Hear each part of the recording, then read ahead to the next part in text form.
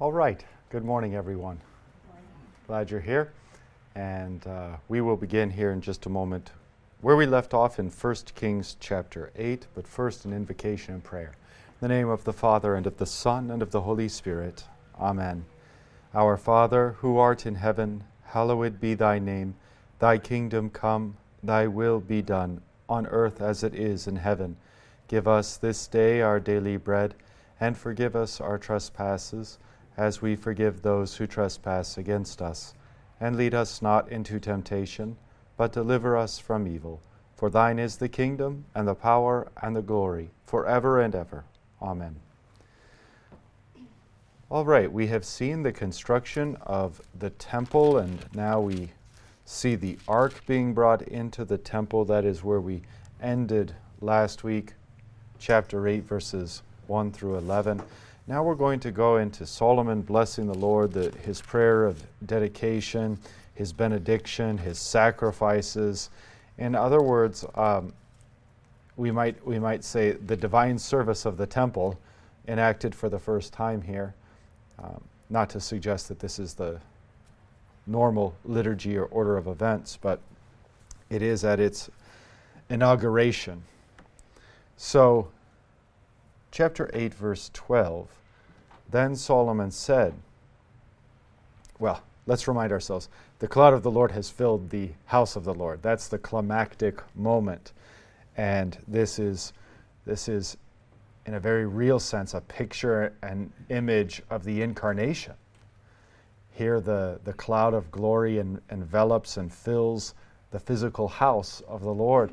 And very much like Christ Jesus, the Word made flesh, tabernacling among us, his body being the temple, and in him the fullness of the deity dwells.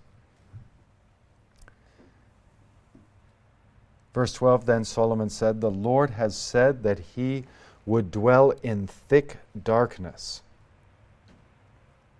I have indeed built you an exalted house, a place for you to dwell in forever.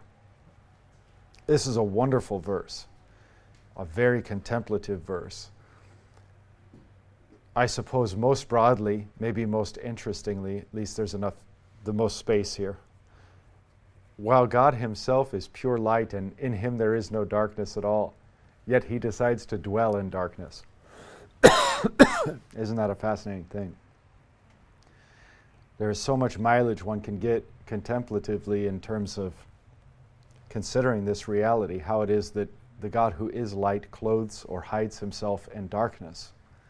And it's only in darkness and in the pursuit of darkness that we can find light.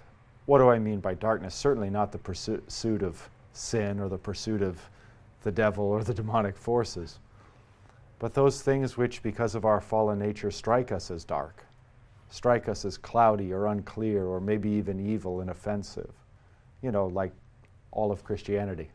The fallen man receiveth not the things of God. So God is dark to the fallen man, isn't he? He's enshrouded in darkness, and yet we know he is the light. Well, that's just a rough introduction into this, I think, this marvelous imagery. Now, more concretely, do you remember the construction of the temple? And it may well help you to flip back just a couple pages if you're in the Lutheran Study Bible to page 541 in the diagram of the temple.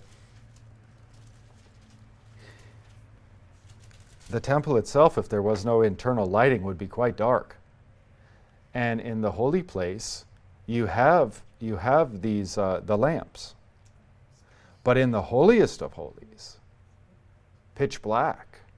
Pitch black. So very concretely, the Lord has said that he would dwell in thick darkness. I have indeed built you an exalted house, a place for you to dwell in forever. So very concretely, he dwells in darkness. If the doors, the veil to the holiest of holies is shut, it's quite dark in there. And I'm unaware of any provisions for lampstands within the holiest of holies.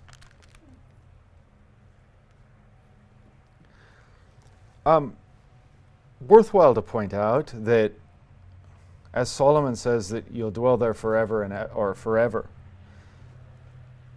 It's here you can see the sense of forever is indefinitely, until further notice. I mean, Solomon isn't binding the Lord, and I simply point this out because there are many, many instances of this in the Old Testament where such and such a feast or celebration is established forever, or a given practice is established forever, or the dwelling place of the Lord is established in the temple is established forever. It simply means indefinitely. So as you're reading the Old Testament scriptures and you see that language of forever, you need not be troubled by it. There are many instances where forever simply means indefinitely. Obviously, this temple is destroyed in 586 or 587 BC. Ezekiel famously prophesies of God leaving the temple because the people have violated the covenant. And that harkens back to earlier in 1 Kings where God says this very thing. I'll dwell with the people in this temple so long as they abide by my covenant. Again, it doesn't mean perfection because the whole sacrificial system is there and instituted, but it means that they live according to my ways, where they fall short, confessing their sins, receiving my absolution, the blood atonement that shows forth the ultimate, once and for all blood atonement of Christ that is to come and blot out the sins of the whole world, Old Testament and New Testament. Okay, so that's living within his covenant. Living outside of his covenant is egregious, kinds of breaches like idolatry, worshiping false gods, and engaging in those practices, the sexual immorality that accompanies that, the theft and murder and injustice that accompanies that. Okay, so already in the text we know this is limited, even though it says forever. God doesn't correct Solomon, so we take forever simply to mean indefinitely. Verse 14. Then the king turned around and blessed all the assembly of Israel, while all the assembly of Israel stood. And he said, Blessed be the Lord, the God of Israel, who with his hand has fulfilled what he promised with his mouth to David my father, saying, Since the day that I brought my people Israel out of Egypt, I chose no city out of all the tribes of Israel in which to build a house, that my name might be there. But I chose David to be over my people Israel. Now it was in the heart of David my father to build a house for the name of the Lord, the God of Israel. But the Lord said to David my father, Whereas it was in your heart to build a house for my name, you did well that it was in your heart. Nevertheless, you shall not build the house, but your son, who shall be born to you, shall build the house for my name. Now the Lord has fulfilled his promise that he made. For I have risen in the place of David my father, and sit on the throne of Israel, as the Lord promised. And I have built the house for the name of the Lord, the God of Israel. And there I have provided a place for the ark, in which is the covenant of the Lord that he made with our fathers when he brought them out of the land of Egypt. All right? Straightforward. A reminder of the redemptive act of the Old Testament, which is saving the people, saving Israel from Pharaoh, making they who were not a people into a people. And if you recall the purpose for which Moses was sent, and he even spoke and decreed this to Pharaoh, the purpose for the people to be released into the desert is that they may serve the Lord. And that language of serve, if you look at the etymology and usage, it's very similar to our language of liturgy.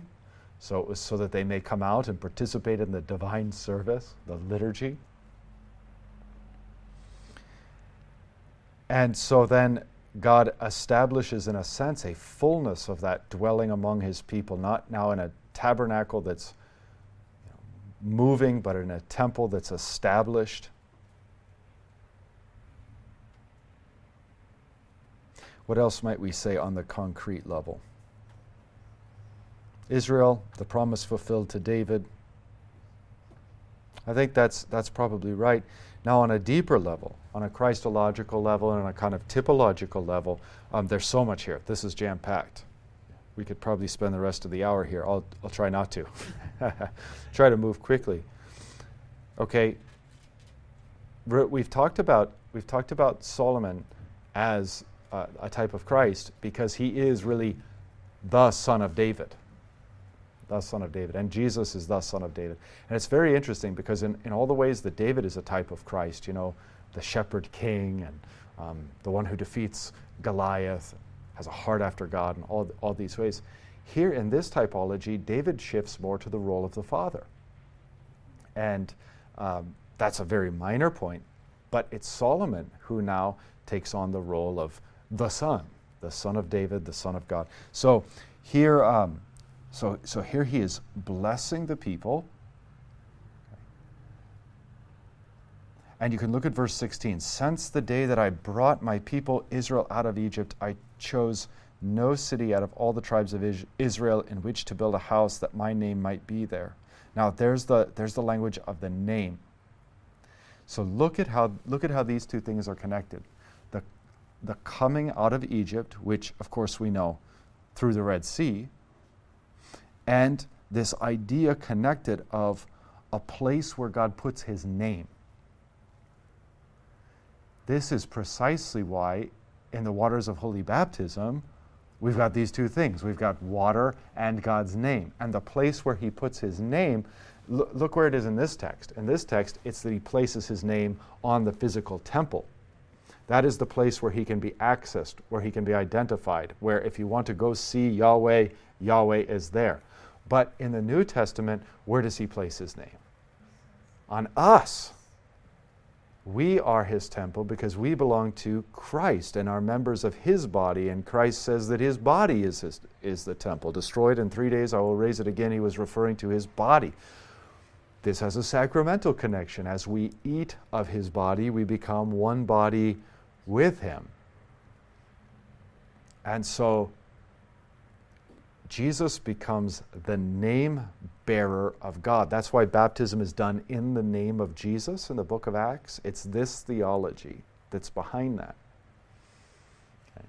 And the idea that God puts his name, Father, Son, and Holy Spirit upon us shows that his dwelling place is no longer in a temple in Israel or anywhere else. His dwelling place is in his people. We are the living stones being built up into his holy house. And this climaxes in Revelation, where the dwelling place of God is no longer in heaven with the angels, which is, even the Lord's Prayer teaches us to think this way, our Father who art in heaven. But the dwelling place of God is with man, and there is no temple, for God dwells with his people, and the Lamb is the temple. All right.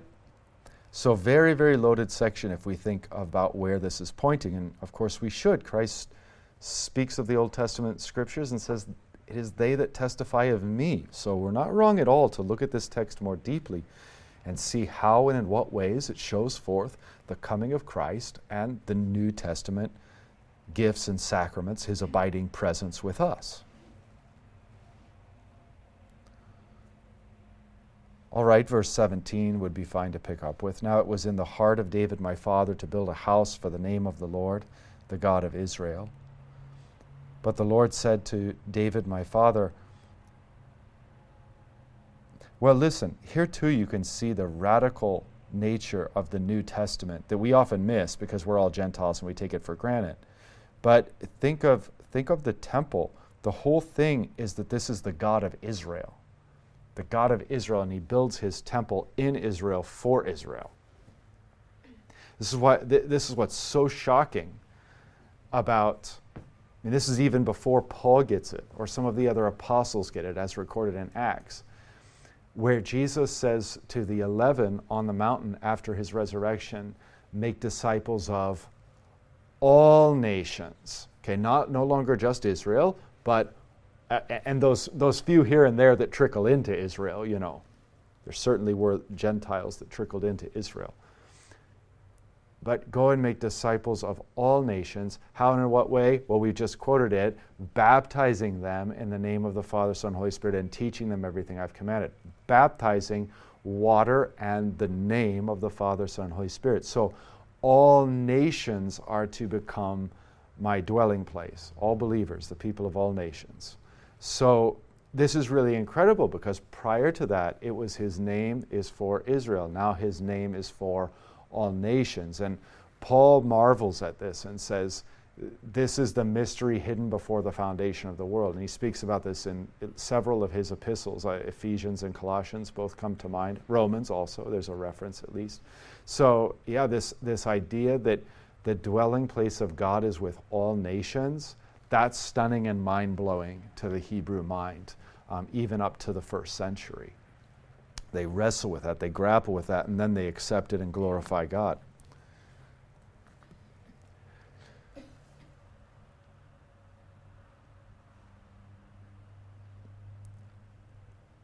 Okay, maybe sufficient to just pick up at verse 20. Now the Lord has fulfilled his promise that he made, for I have risen in the place of David my father and sit on the throne of Israel. Here you can see again the Son of David motif. To sit on the throne of Israel here quite obviously means a glorious earthly throne.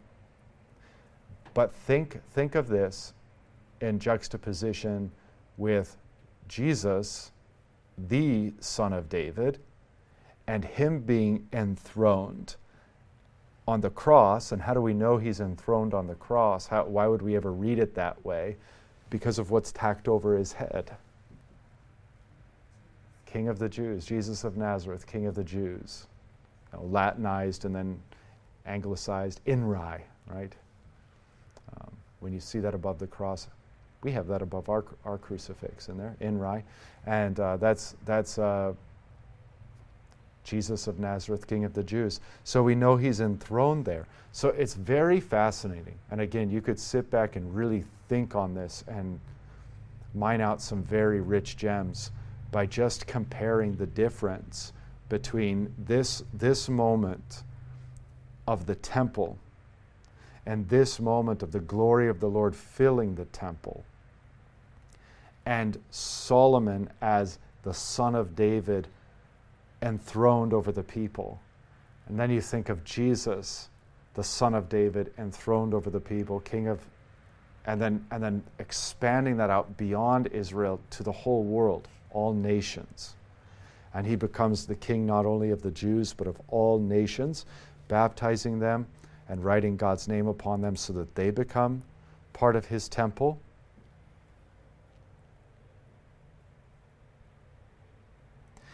And this is at least in the same ballpark, but this is in all likelihood one of the fundamental concepts that the evangelist St. John is using in his gospel when he talks particularly about the death of Jesus on the cross being the glorification. Now he's quoting Jesus, of course, but he's emphasizing. So remember when Jesus prays, for example, now the time has come, glorify your Son. So the glory of the Lord that fills the temple here is on the cross when Jesus is glorified by the Father. That is the fullness of God being revealed and entempled in Jesus, tabernacled and entempled in Jesus. And it is the veil rips as he dies, and it's not so much like, well, now we have access to God. Okay, fine. But that's sort of like so superficial as to really miss the point. It's like now the holiest of holies is in him, in his flesh and blood. And so John, again, the evangelist in his epistles picks up this very theme and talks about how the water, the blood, and the Spirit testify. Remember, John alone records that when Jesus' side is pierced, what comes out is water and blood. And when he gives up the Spirit, he doesn't like kick the bucket or give up the ghost. He paradoses. He hands over, he traditions the Spirit. So what's coming out of Jesus, in John's way of looking at the cross, what's coming out of Jesus is water, blood, and the Spirit. And it's all saying like, This is the glory of God and temple. This is Christ crucified is the new temple. Now you can understand why the author of Hebrews is like, we access him through the veil of his flesh. I mean, in one sense, that just takes on an incarnational value, where it's through the human being, Jesus, we access the fullness of the divinity. But even deeper than that, as we partake of the flesh, we enter the flesh of Christ in the sacrament. We enter through the veil into the holiest of holies. We become one with the one who is God in human flesh. We become one with the glorified one who is glorified specifically on the cross, and the glory is hidden and yet revealed in that paradoxical, stereotypically Lutheran way of thinking, hidden and revealed in the cross of Jesus. So yeah, this is, again, this is very rich, and I've probably spent enough time on it, but if you think typologically about this section, there's many more things you can mine out of here, no doubt about it. Maybe just one quick glance at 21 and then we'll move on. And there I have provided a place for the ark, in which is the covenant of the Lord that he made with our fathers when he brought them out of the land of Egypt. John the Evangelist, and also St. Paul in Romans, refers to Christ as the hilasterion, the covering of the Ark of the Covenant. It's very interesting to consider how the Ark of the Covenant typifies Jesus, because as Jesus comes, think of the Ark, and what's in the Ark? It's the covenant, yeah, which has at its essence the Ten Commandments. And when Jesus is asked, what the greatest commandment is, what does he say? Love the Lord your God, etc., and love your neighbor as yourself, the two tables of the law. Now, of course, that we can't fulfill that law ourselves, neither could they in the Old Testament, and so the blood of the Lamb was put upon the mercy seat of the ark, that is the top covering of the ark, that contains those commandments that condemn us, and thus the blood atonement. I mean, all of this points to Jesus, of course. But now, in what way can we see the ark itself as a type of Christ? Well, in Christ is the law of God, written in his heart. Perfect love for God, perfect love for neighbor. And both of these are seen in absolute climax. You can see them throughout Jesus' life and ministry. But absolute climax of all climaxes, you could not get more than this, is the cross, where God is forsaking him, rejecting him, punishing him. And what does Jesus cry out? My God, my God. Utter, perfect love for God, even when God has turned away from him like he's never turned away from any other being ever. And then what is he doing for man in the very same act? Man who is there crucifying him. I mean, in the same way that you and I were there with Adam and Eve, we were there with the soldiers. As humanity is unjustly condemning him, mocking him, spitting on him, ridiculing him, theologically taunting him, and crucifying him naked and shameful and marred beyond human semblance, he says, Father, forgive them, for they know not what they do. And he refuses to come down from the cross. Perfect love for God, perfect love for man. The embodiment of the law, the embodiment of the Old Covenant in his very being. In his very being. And then this is why I think St. Paul and St. John the Evangelist call him the mercy seat. Because in him is the law embodied and covering him, just as it covered the mercy seat when he poured the blood of the Lamb on Yom Kippur. Covering him is the blood of the Lamb of God.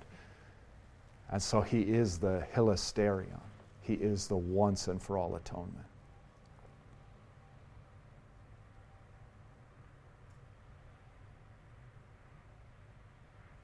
So much more could be said, but I'll restrain myself there. So when we see the Ark of the Covenant, we can see here too a type of Jesus and a type of the cross and the new temple and the new ark that is to be found.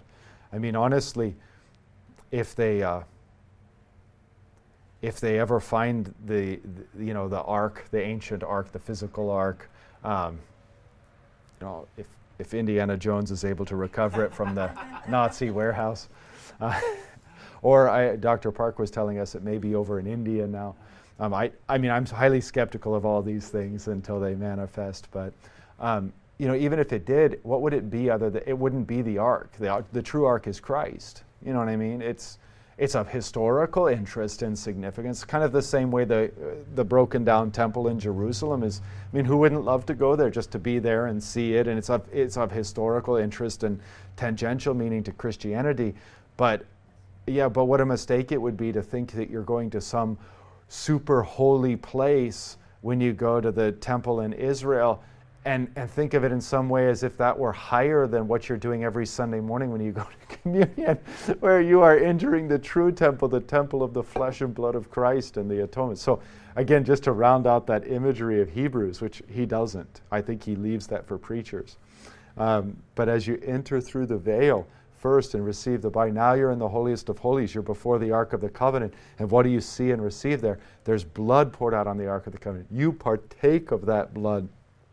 And you become one with Christ in the holiest of holies. Such a beautiful, wonderful way of thinking about the Lord's Supper. So I would love to go see the temple, but I'm not going to get all starstruck about it or take off my shoes for I'm walking on holy ground. I mean, this is the same reason why. What is that thing called? The Seder meal? Like, we really have no business doing a Seder. We can study it. But sometimes with Christians, there's this sense of like, oh, this is really holy and special. It wasn't, not only is it historically inaccurate probably, but it's entirely replaced by the Lord's Supper, which is the ultimate and greater thing. So any amount of titillation we might have over these Old Testament things, we ought to immediately check and say, but the greater has come. The greater has come, and we participate in that. Okay, I saw a hand. I was just wondering, what do you think the Jews would do if they found the ark? I mean, would they build a temple? Or? Yeah, so the question is, what do you think the Jews would do today if they found the ark? Knowing the Jews today, probably nothing. I mean, there's just no interest in, there's precious little interest in reviving the sacrificial system of the Hebrew faith, and it's really moved on. I don't know enough about Judaism to comment on it. It strikes me very superficially at a armchair amateur level that in a certain sense, even amongst those Jews that were identifying as religious as opposed to just cultural, it appears to me that the Pharisees won, that it's just become a religion of morality and a religion of, try to do good kind of thing. Very sad. Some of them are still waiting for the Messiah, which I sympathize with on the one hand because it's the right impulse. They're reading the scriptures right, but the fact that you can't find Jesus is it's inexcusable. Inexcusable. Okay. On to 22, Solomon's prayer of dedication. Then Solomon stood before the altar of the Lord in the presence of all the assembly of Israel and spread out his hands toward heaven and said, O Lord God of Israel, there is no God like you in heaven above or on earth beneath, keeping covenant and showing steadfast love to your servants who walk before you with all their heart, who have kept with your servant David, my father, what you declared to him. Now, why doesn't God strike him down with lightning right here? Because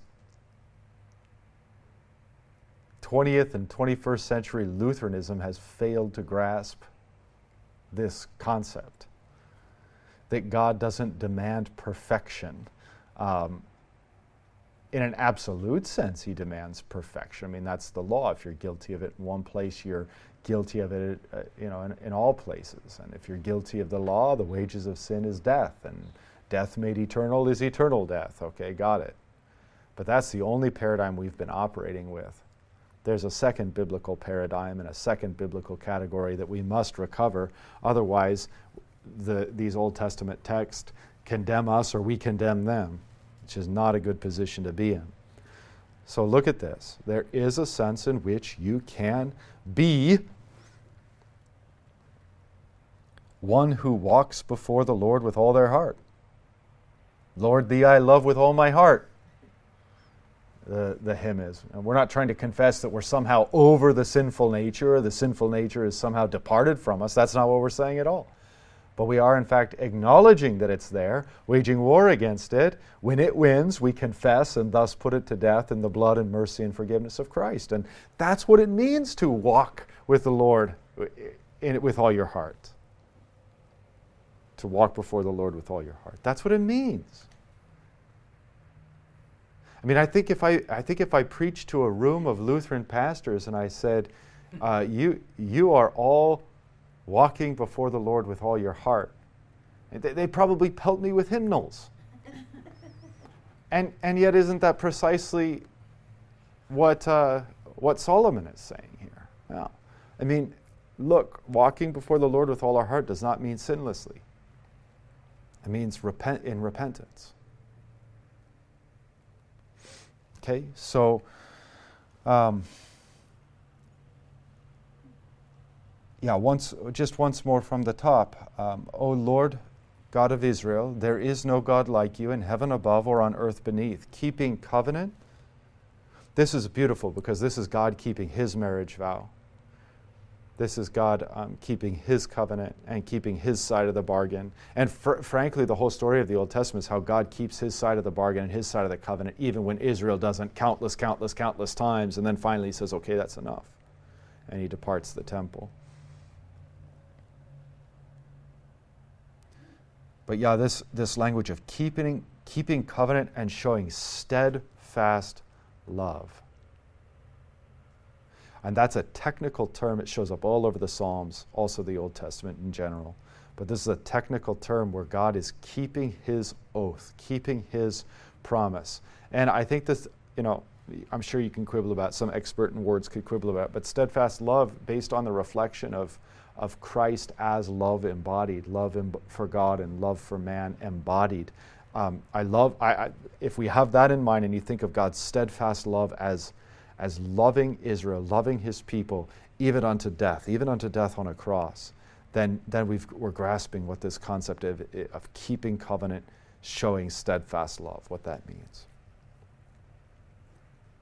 To your servants who walk before you with all their heart, who have kept with your servant David, my father, what you declared to him. You spoke with your mouth and with your hand have fulfilled it this day. And this is really just a master class in faith. Because faith is receiving the promise of God and believing it before it happens. And then when it happens, saying, you were faithful and you kept your promise. God promises all kinds of things that we cannot yet see with our eyes, that are not yet fulfilled. And so we cling to his word in faith, and we look behind us and we say, he kept all his promises of old. And think about the lengths to which he went to keep those promises. Walls of water on either side so that you can walk through, miracle after miracle, innumerable forces outnumbering your forces, and somehow you win. God keeps his promises over and over again. And then, what could be? Think about putting yourself in the mindset of a Hebrew who believes that God is coming in human flesh. Just superficially, that strikes you as how could that ever happen? But it happened.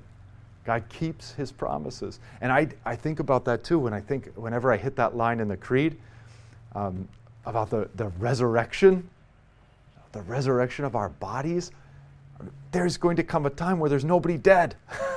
Where we're all going to be standing alive forever. Like literally, physically, we're going to see it with our eyes. And right now, I have to confess my weakness. I think in the same way that if I were a Hebrew thinking about God Almighty coming in human flesh, I would think, okay, I believe it, but that I just can't even fathom that.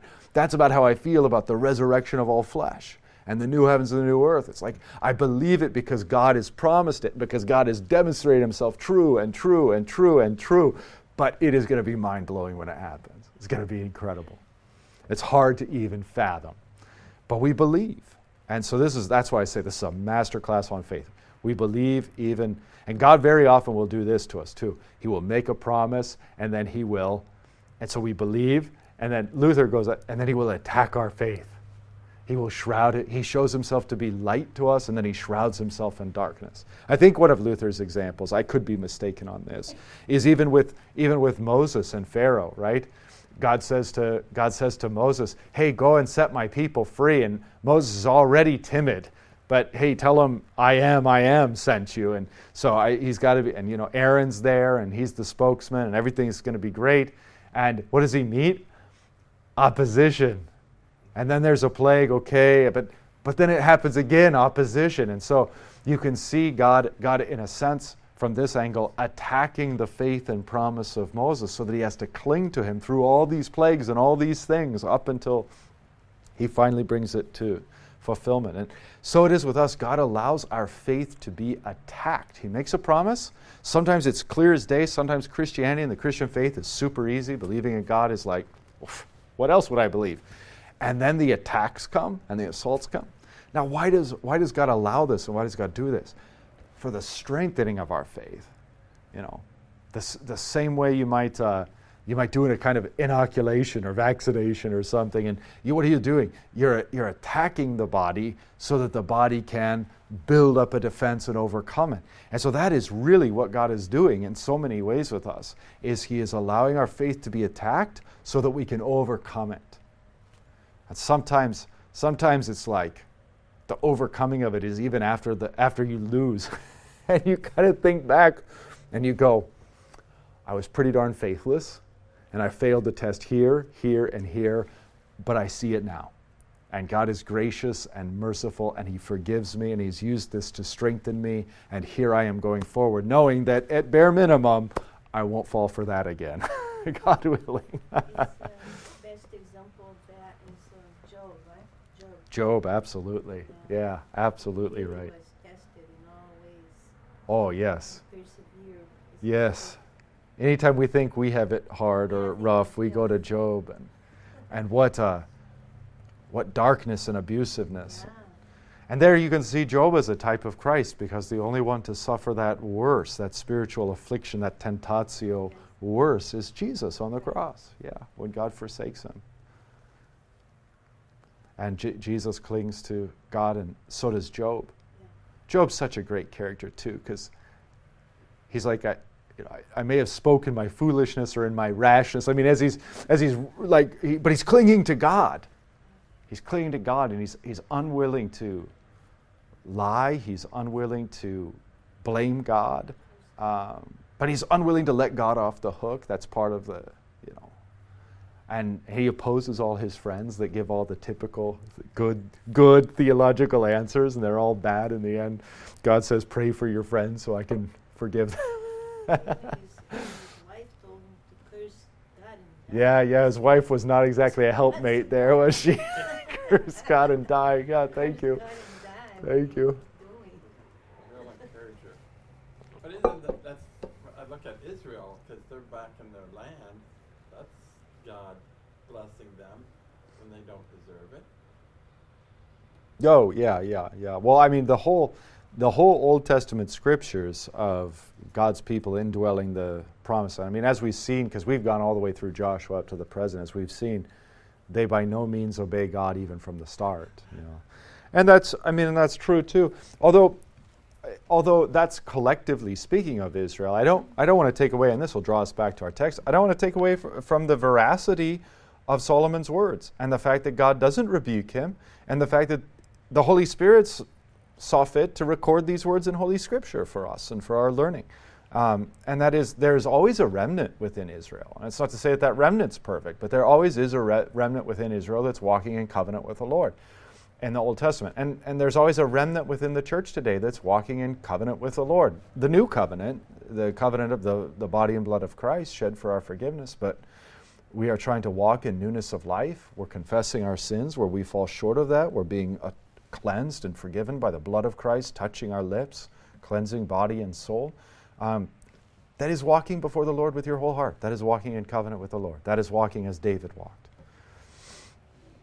As the remnant and as the church, the remnant within the church today continues. Okay, so then verse 25. Now therefore, O Lord God of Israel, keep your servant David, my father, what you have promised him, saying, you shall not lack a man to sit before me on the throne of Israel.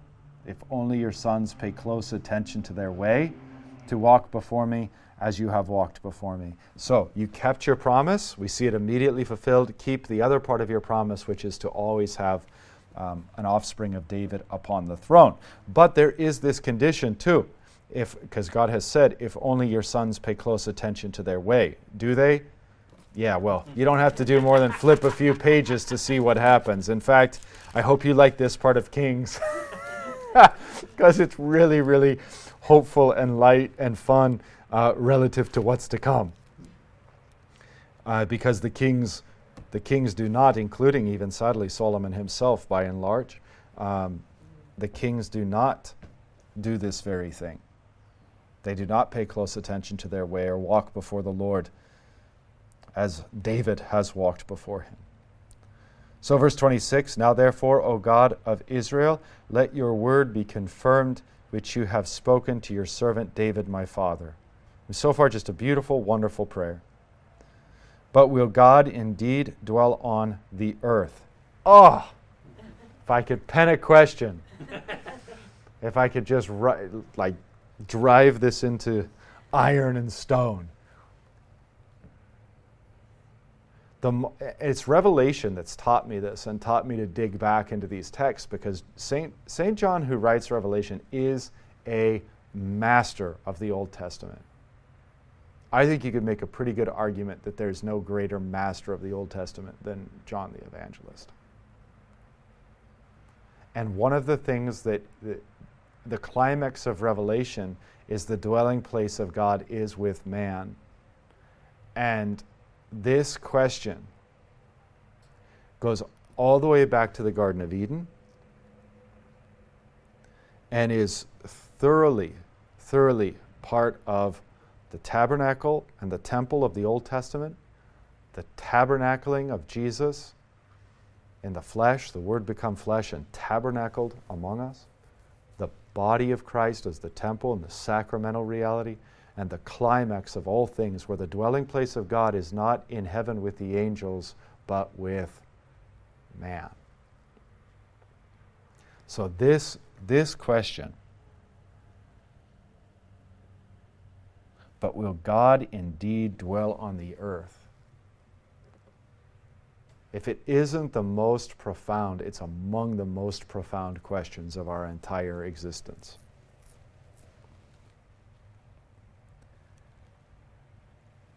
But will God indeed dwell on the earth? Behold, heaven and the highest heaven cannot contain you.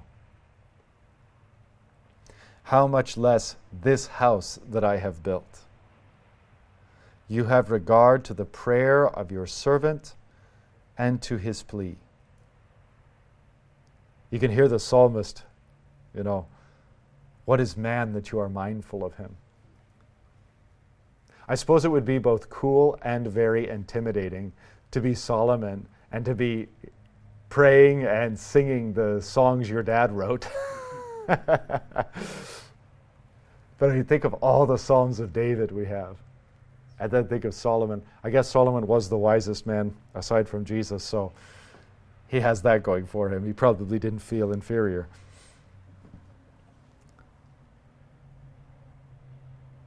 Yeah, what is man that you are mindful of him? The heaven and the highest heaven cannot contain you.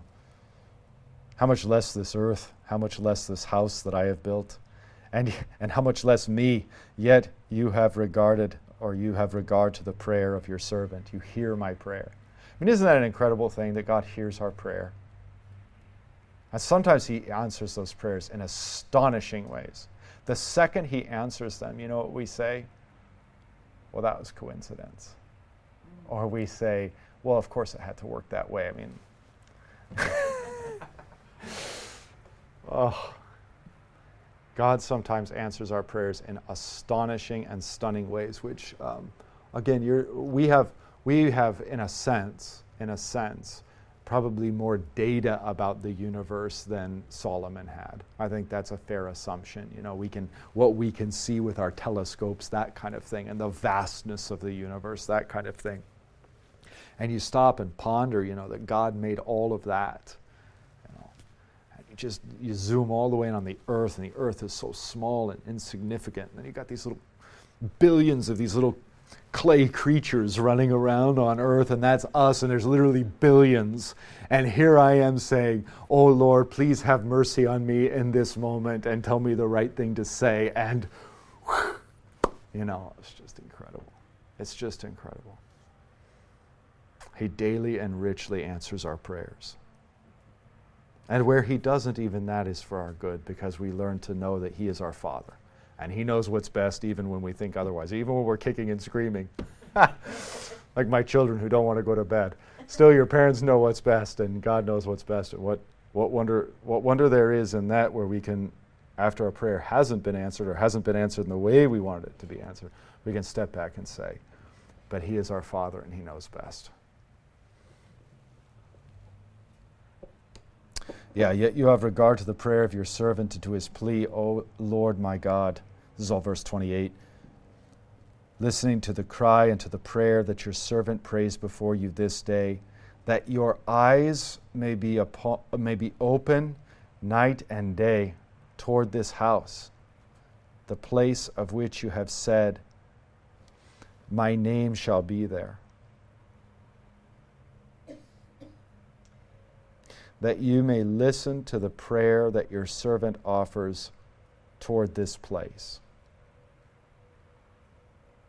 I mean, as God's eye here then dwells upon the temple,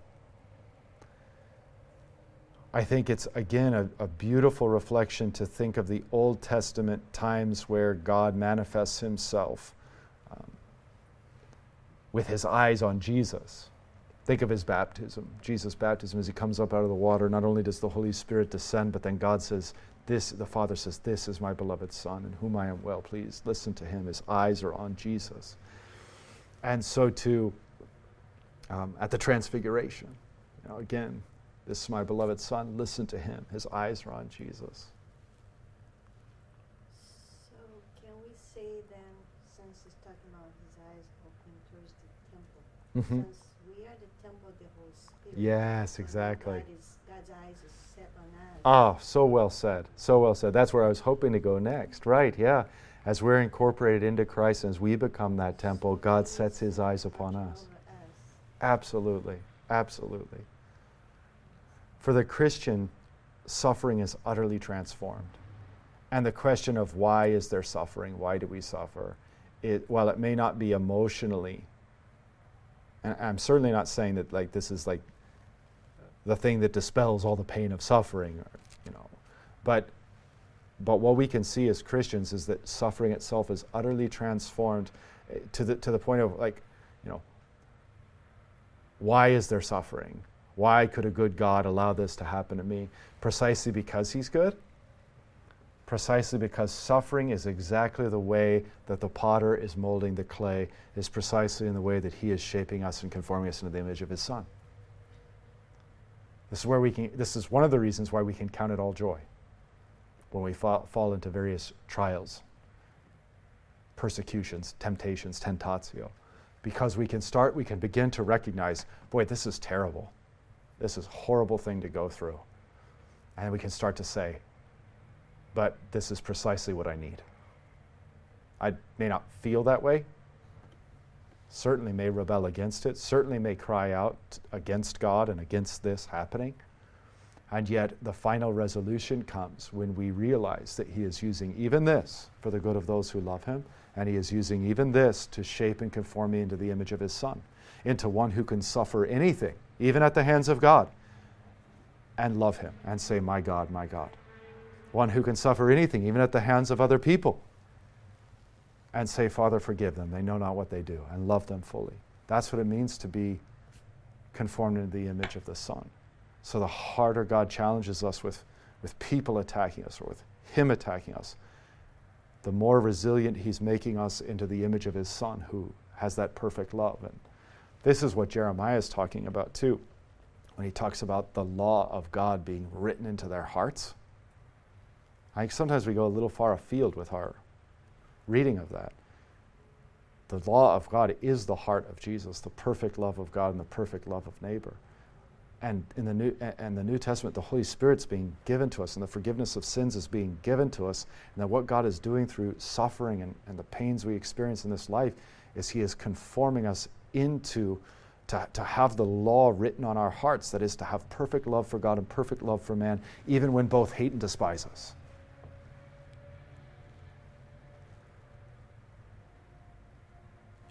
That's an incredibly beautiful, beautiful thing.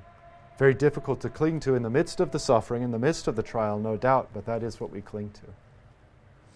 So I got a little far afield there. Sorry about that.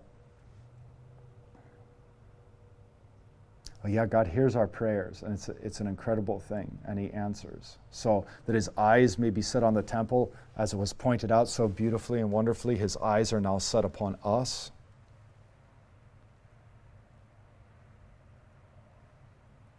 And he hears our voice. And I love this. Look at verse 30. And listen to the plea of your servant and of your people Israel when they pray toward this place. I mean, what would that be? When we pray in the name of Christ? Not that we have to use that rote formulation all the time, but to pray in and through Christ is to pray in and through the temple. That's the equivalent of praying toward this place. Later on, we see, I think it's Daniel, but I'd have to verify that Daniel turns and prays towards the temple, even though he's like in Babylon or someplace like that. Yeah. And he prays for Israel. Yeah. So that's changed for us because we pray oriented to Jesus. The woman at the well. Yeah. So this verse 30 continues, and listen in heaven, your dwelling place. Our Father who art in heaven. And when you hear, forgive. Love it. Forgive us our trespasses, as we forgive those who trespass against us. So look at this, though. Look at this. This is really rich for us to conform our minds to the mind of the capital S Spirit, the Holy Spirit. On the one hand, go with me back. Go back with me to this phrasing begins in 23. O Lord God of Israel, there is no God like you in heaven above or on earth beneath, keeping covenant and showing steadfast love to your servants who walk before you with all their hearts, who have kept with your servant David my father what you declared to him. And then not only from the same mouth, but in the same prayer, back to verse 30, and listen in heaven your dwelling place, and when you hear, forgive. You see, to walk with God isn't like moral perfection. Like, that's not our only category. You have the category of simply living what we would call a Christian life. Clean conscience, clean heart, right spirit, oriented towards God, oriented against our sin. Okay, let me pause there and see if you have questions or comments. I might have missed it, but it's not deep enough. But what is the profound of verse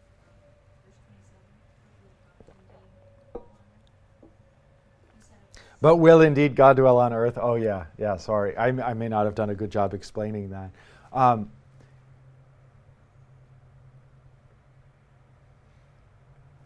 it's such a hauntingly gorgeous and beautiful text in Genesis, where the Lord is walking in the garden in the cool of the day. But it's strange. It's strange. There's almost something ethereal to it. There's something incomplete about it. There's communion and fellowship, but it strikes me biblically as the way you would look at a seed compared to like a giant redwood. Okay. So there's this haunting kind of thing of like God walking with them in the garden.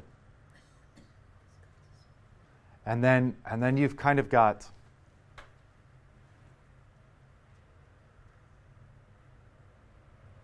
I may be skipping over a number of things that would bolster the case, but since we're running a little short on time, if you just sort of keep that in the back of your mind, and you can honestly take it or leave it, because you could maybe even more convincingly just start this theology in this way of thinking of, why does God want his people out of Egypt and in the desert? It's ultimately so that they can build his tabernacle and he can dwell with them. So this becomes a big thing. And then what I would suggest, Liz, is that this is one of the major motifs in the Scripture and in the history of God's people, is the way in which God is dwelling with them, or not dwelling with them, as the case may be, and the progression that happens from Old Testament tabernacle to temple to New Testament tabernacle, the incarnation, to temple, the fullest sense of which is the sacramental reality. And then where all of that climaxes in the new heavens and the new earth, where the picture is our Father who art in heaven is still true, but the dwelling place of God is with man on earth, and heaven and earth have wed, and God, will God indeed dwell on earth? Yes, in such intimate way that the dwelling place of God is with man, in such a way that it's not identical to the incarnation, but it is as close of a parallel as you can get to the incarnation of Christ in the incarnation of God in all Christians and in the heavens and the earth. Right? It's not identical to that. I'm not suggesting some sort of pantheism or something, okay? But I am suggesting that the communion is perfect. And we are, in many senses, taken up into the fullness of the Godhead itself and allowed to commune there with him. So that's kind of what I mean. As short as I can do it, I think it's a major motif of the Scriptures. If you kind of follow the lead of Revelation, where Revelation is climaxing in this in chapter 21, if you sort of follow that train, then you would say that this has been the fundamental question the whole way. So something really quick here, because God's triune, God, Son, Holy Spirit, and the Holy Spirit indwell in all Christians. So God is indwelling in us and with us. Yes, very plainly the Holy Spirit indwells us, and that by faith and not by sight, although there are some sight elements to it, because you can see the fruits of the Spirit from time to time in your life. Yeah, and that's the down payment. Yeah. So the fullness of the Spirit coming into us is not yet here. It's the down payment, the Scriptures say. And then it goes with, if you are in faith, good works following. So yes, right, of course. So that is, so God dwelling with us is the indwelling of the Holy Spirit within us, right?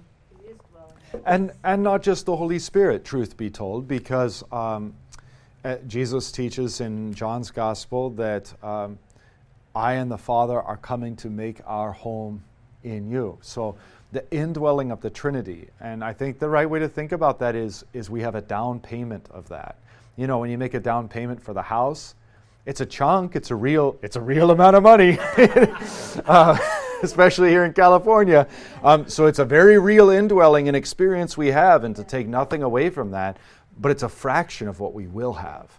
And that's this reality I'm trying to paint for you biblically, and that Revelation really does. Yeah. So when the dwelling place of God is on the new earth with us in our resurrected beings, and the fullness of the Trinity indwells us in such a way that, again, it's as close as you can get to the incarnation without being the incarnation. It's close as you can get to pantheism without being pantheism. There's always going to be a separation between creator and creature, okay?